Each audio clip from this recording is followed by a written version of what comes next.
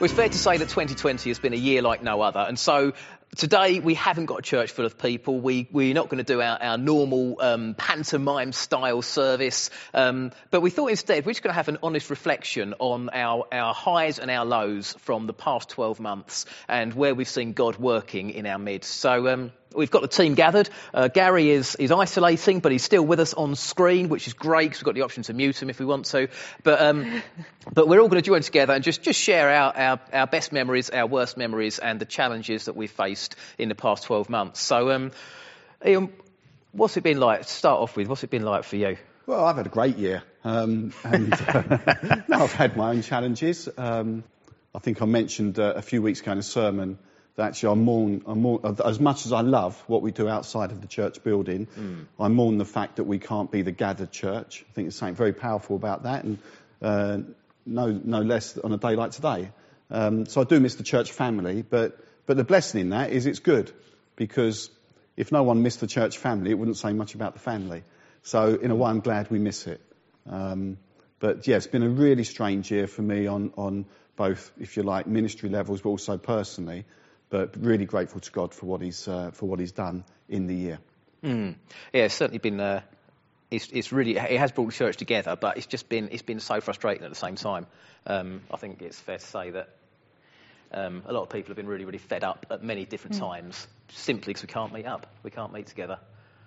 What's sort of from the family side of things, the children's work and everything for you, Charlotte? It's been great. I love my job, and I love working with all the kids and the young people and the families in our church. And it's, that is the thing that gives me life. So I guess not being able to see all the lovely, shiny faces with beautiful children has been a massive... But also, people have still been joining it, and it's been a real encouragement how people have, some of people I've not seen for, 24 months. How long have we been doing this now? It feels like it. Like 9, 10. But people have still, all the way through that time, been sending in really beautiful clips of their kids doing things and little pictures, and they bring me a great deal of joy. But yeah, I guess it's sad not being able to do the stuff that we normally do and see each other in the same way. Gary, where was it that you've got a family from the other side of the world that regularly tune in? Whereabouts are they? Yeah, was it the island of Borneo, I think? Something like that. And that, hearing stuff like that we've kind of gone global, doing in a global pandemic was a high point really for a lot of us, especially team doing ministry. And again, I think one of the things reflecting back as well is actually seeing how the community responded was really good within, Billericay and around the certainly this country and around the world of how we've kind of responded. But I think for me, the biggest thing, I have missed the young people incredibly. I think, like Charlotte says, missing the children. Just hanging out with young people. They're social animals. We all are. But just kind of like bouncing ideas and fun things off of each other, having those conversations. So I've really, really missed all the young people and the leaders. So for me, that's kind of like been the downer, but just so encouraged that actually we've still been able to engage. There's still been some engagement. We've learned that young people don't like Zoom, so that's quite a good thing. Nor do the old people. Nor do the old people, but it's a necessary evil, isn't it, at the moment? And actually, I was really encouraged to see that some of our members have been able to set people up with iPads and stuff like that, and we've been able to see them, and that's just been really encouraging. So, funny year, crazy year, ending in a crazy way as well, but God is good. Yeah, I must admit, when I look back at the year, I think for me, one of the things that I suppose I'm proud of it in a way, not for myself, but for the church. There's a pride in the way that within just a couple of days of getting the news of the national lockdown and everything, suddenly everyone who is leading a ministry within the church or leading a group had put a plan into place. We'd communicated that plan out, and we had it up and running in a very short space of time. And that was because so many people suddenly just really put their hands to the pump and made things happen. And I thought that was that was a really strong endorsement that people are prepared to go the extra mile and really put the work in for the church when it matters. And it meant that we didn't miss a Sunday, we didn't miss a prayer meeting. The church didn't at any time sort of shut down, and hopefully we won't have to face that again. So Charlotte, you're someone who always brings sort of joy and happiness. What's been your most positive, happiest moment of the year? Normally, I spend loads of time with the kids at church, and I love that, and that's super great, and that's the thing that I like the most. But actually, since I've not been able to do that, and we've been doing lots of communication through the parents, I think actually I've got to know loads of the families a lot better, and that's been a real treat and a massive blessing. Normally, I'm scared of adults. They're big and they use long words and they panic me. But this year I've had to talk to loads of them, and actually it turns out they're really nice and lovely, and they share all these beautiful things, and I've had great chats on people's doorsteps, and I've got to hear loads more about people's lives. I think that's been really, really nice. I think I knew that the things were getting really bad on a global scale the morning that I walked into the office and you were in a bad mood and just moaning about everything and just really... That didn't happen. That never happened. Why would you say something I thought to myself, wow, things have got really bad. Even the world's most positive person is on a bit of a downer. That's when I knew it was bad. No, it's not true. You must have dreamt that, Tom. I'll just chip in as well. It's something that Ian always mentions, that we as Christians are called to be set apart. And one of the things is to be a non-anxious presence.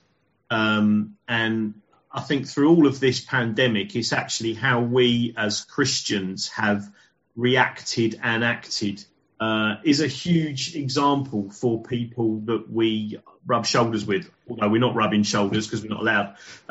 But our neighbours, etc. is last night, for example, I was on the phone to somebody who was quite anxious about stuff going on, and I could have kind of like carried on in that vein of, it's really terrible. For me, I just really felt actually just try and bring the anxiety down and try and help them. And I think that's the thing we're kind of asked to do, isn't it, as Christians, is just to kind of bring that peace of Jesus into people's lives, even though we ourselves might be really struggling with inner peace and a little bit of struggling with faith, etc., whatever it might be, that Jesus calls us to be that non-anxious presence. And around Christmas time going forward as well. And something that I've been working on in the background with some of the young people and some of the leaders is a video of everyone just sharing some thoughts from something called the Christmas monologue.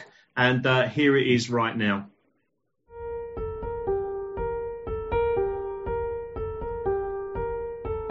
It's remarkable to think that a baby boy born in a stable...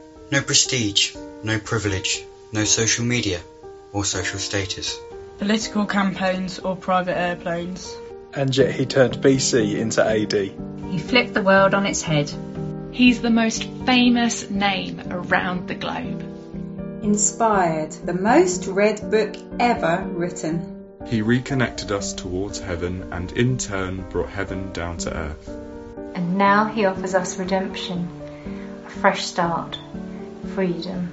So that we can hold our heads high. And march through this life knowing that we are never alone. For every woman and man, boy and girl, to all of us who feel like we have nothing left, nothing to bring, that we can know that God is smiling at us, that He's loving us, that we are enough. So light up that Christmas tree. Stand under the mistletoe. Oh, yuck! Surround yourself with the ones that you love the most. And together, let's celebrate the greatest news the world has ever known.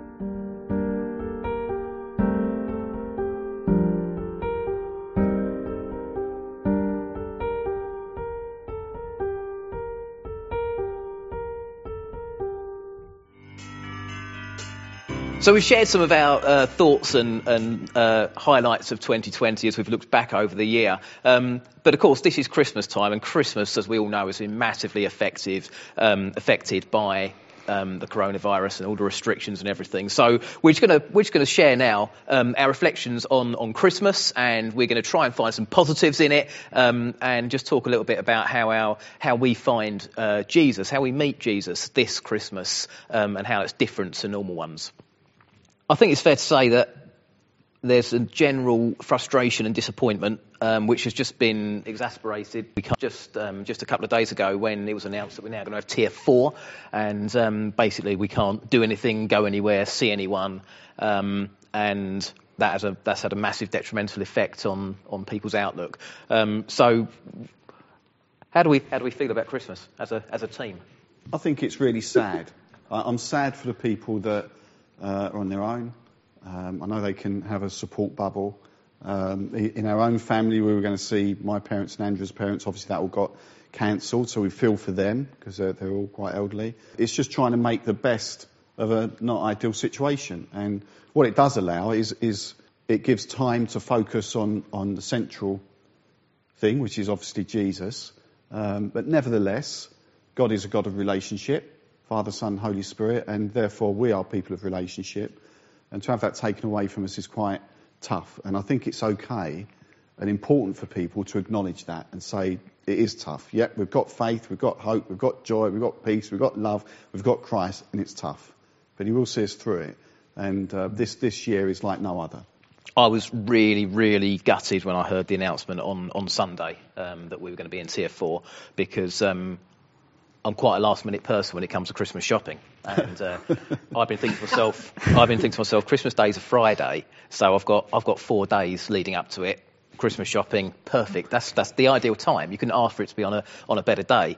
And so I had this horrible sinking feeling when I was listening to Boris, and I had to confess to Jo. I had to say, look, you never guess what I'm going to say, and she did guess because she's been married to me for a long time. She just looked at me and she said, "Don't worry," she said.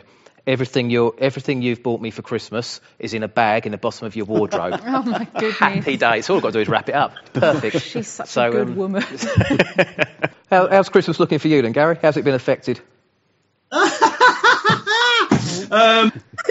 think that's probably the reaction of most people. It's just like, I saw on Facebook, someone said, I just want to go out into the woods and scream. It's not that bad. I mean, we were planning to go and visit Kate's parents. That was the plan.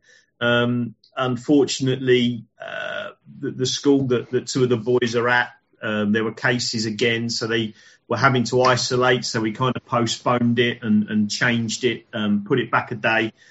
And then one of the lads, unfortunately, has been quite ill this week with symptoms. So we're just awaiting test results, which is why I'm here and not there with you. So it's actually a little bit blur.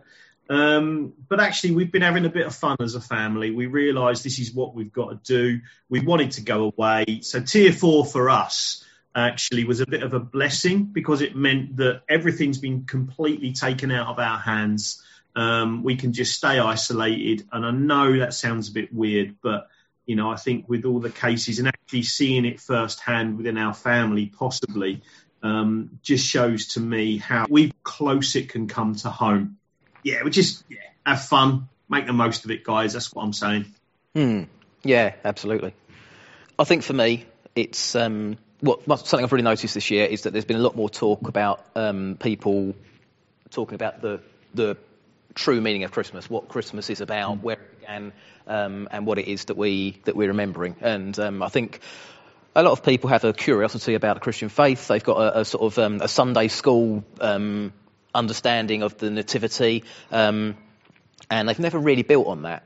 And my prayer is that this year they will go back to what they know, and then they will build on that, look for evidence, ask the questions, and that for some people their lives will be changed for the better, because this will be the first step to a relationship with Jesus through this Christmas time. And I really believe God can use that. We know he can use any bit of bad news to actually achieve incredibly good things, and I think that has to be our prayer this year.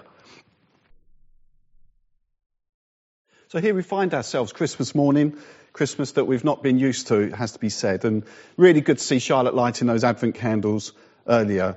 Hope, love, joy and peace. And then finally the Christ candle, which is great, and it's what we're all about. And why are those candles really important? And why do we do that every year? They remind us that we should, especially at these times, never give up hope. We always got to demonstrate that hope, that quiet assurance in God. Love, Jesus said that the true disciples of him, the people that really do follow him, will love one another. And at Christmas, we remember God so loved the world that he sent his son, Jesus. Joy in the face of hardship that gives us that peace that surpasses understanding. But is that really true? Have we really got that hope, that love, that joy, that peace? Is it really possible this Christmas time? And the answer is yes. And the answer is found as we light that Christ candle. We remember what Christmas is really about. And so we had this opportunity this year to focus on the real message of Christmas. And it's a message that's for you and it's for our nation. And it can be summed up at Christmas time especially in one word or one name. And that's Emmanuel. God is with us. This was a name given to Jesus. Jesus given the name Jesus because it's one who saves around 2,000 years ago. It was a name that had been prophesied. The name was Emmanuel. So we have Jesus, Emmanuel. He changed the world. All the prophecies were fulfilled about the coming Saviour, the coming Messiah, all of them fulfilled by him. God himself coming to earth, all of humanity watching. Jesus, the one who saves, came that sin and death do not have the last word. Emmanuel came so that you never have to be alone because God is with you. So what's so important about the name? What is in the name Emmanuel? We sing it in carols. It's written in Christmas cards. In the Bible, you'll first see that name in Isaiah chapter 7 verse 14, which was written around 740 BC. And it was a prophecy given for then, but also for later on the birth of Jesus. And it says in Isaiah, therefore the Lord himself will give you a sign. The virgin will conceive and give birth to a son and will call him Emmanuel. Look what it says there. Therefore the Lord himself will give you a sign. The Lord himself initiates it. The birth of Christ is initiated by God. You can't magic that up. God did it. It was God ordained and only God could do it. In Matthew's Gospel, Matthew 1, 20 to 23, tells us that this hope-filled prophecy comes true in Jesus, who we celebrate the birth of today. Part of the Christmas story. We've got Mary, a young woman in Nazareth. She's due to be married to Joseph. But before they consummate their relationship, she's pregnant. She's still a virgin by the power of God himself. Again, it was God ordained. And when he learns about it, Joseph, he's quite a good guy. He wants to divorce her quietly. But an angel of the Lord appears to him. And the angel said to him, don't be afraid to take Mary as your wife. And then it quotes, because that was conceived in her was from the Holy Spirit. He says, all this took place to fulfill what the Lord said through the prophet all those years ago. The virgin will be with child and will give birth to a son, and they will call him Emmanuel, which means God with us. The New Testament makes it clear. Jesus, God's Son, was that fulfillment of that Old Testament prophecy. He's the long-promised Emmanuel. God initiated, God sent to save his people and usher in a new kingdom. He comes to be the reconciler between people and God, a redeemer, a saviour, a friend. 2,000 years ago, God looks on the world and sees the wrongdoing and the sin, our hopelessness, the futile attempts for us to make ourselves right with him. But then he did what we could never do. He came to us. When Christ came to earth, he was Emmanuel, God literally with us. Not just among us, not just God who's always omnipresent. He's with us. He's a friend who walks with us. But God in us. He promises to come and live inside us, giving us strength in places of weakness, courage when we might be fearful. Really life in all its fullness, even when there are dark times. And I've known that this year in a very powerful way, that he never leaves us. He's always with us, God with us. And on the night before he died, Jesus promised he would send us someone else. They called it the Advocate, the Spirit, Holy Spirit of God, the Spirit of truth, who would live with us and be in us. And this is something new. And this is the promise for every believer. No longer will you need to go to a priest to mediate between you and God, because Jesus is the great priest who would be your teacher, your saviour, your redeemer. He would be closer than your very next breath. And that's an amazing reality this Christmas time. Because of Jesus, because of Emmanuel, you never have to be alone. We never have to wonder how to please God or worry if I'm good enough, because he says, well, you are. I sent my son to die for you. We can simply rest knowing that he's with us, he loves us, he will never leave us. So this Christmas might be a different one to you all, as I'm sure it will, than we've had before. But this message hasn't changed from that very first Christmas. And as we look to the future with all its uncertainty, knowing that God is with us, I want to leave you to end with this psalm, Psalm 27:13-14. I remain confident of this. I will see the goodness of the Lord in the land of the living. Wait for the Lord. Be strong and take heart, and wait for the Lord. God bless you as you know Emmanuel this Christmas time. So as we come to the end of our time this morning, I just want to read a bit of scripture. It's from 1 Corinthians, and I'm going to change it. It's the message a little bit, and there's one bit to change to the I. I'm just going to read we. It says, every time we think of you, and we think of you often, we thank God for your lives of free and open access to God, given by Jesus. There's no end to what has happened in you. It's beyond speech, beyond knowledge. The evidence of Christ has been clearly verified in your lives. Just think, you don't need a thing. You've got it all. All God's gifts are right in front of you as you wait expectantly for our Master Jesus to arrive on the scene for the finale. And not only that, but God himself is right alongside to keep you steady and on track until things are all wrapped up by Jesus. God, who got you started in this spiritual adventure, shares with us in the life of his Son and our Master Jesus. He will never give up on you. Never forget that. And I just want to pray a blessing over everybody that has watched this today, that at this Christmas time, you'll be richly blessed by our Saviour, Jesus Christ. Have a great Christmas, everybody. We love you. Happy Christmas, everyone. Merry Christmas. Happy Christmas. Merry Christmas.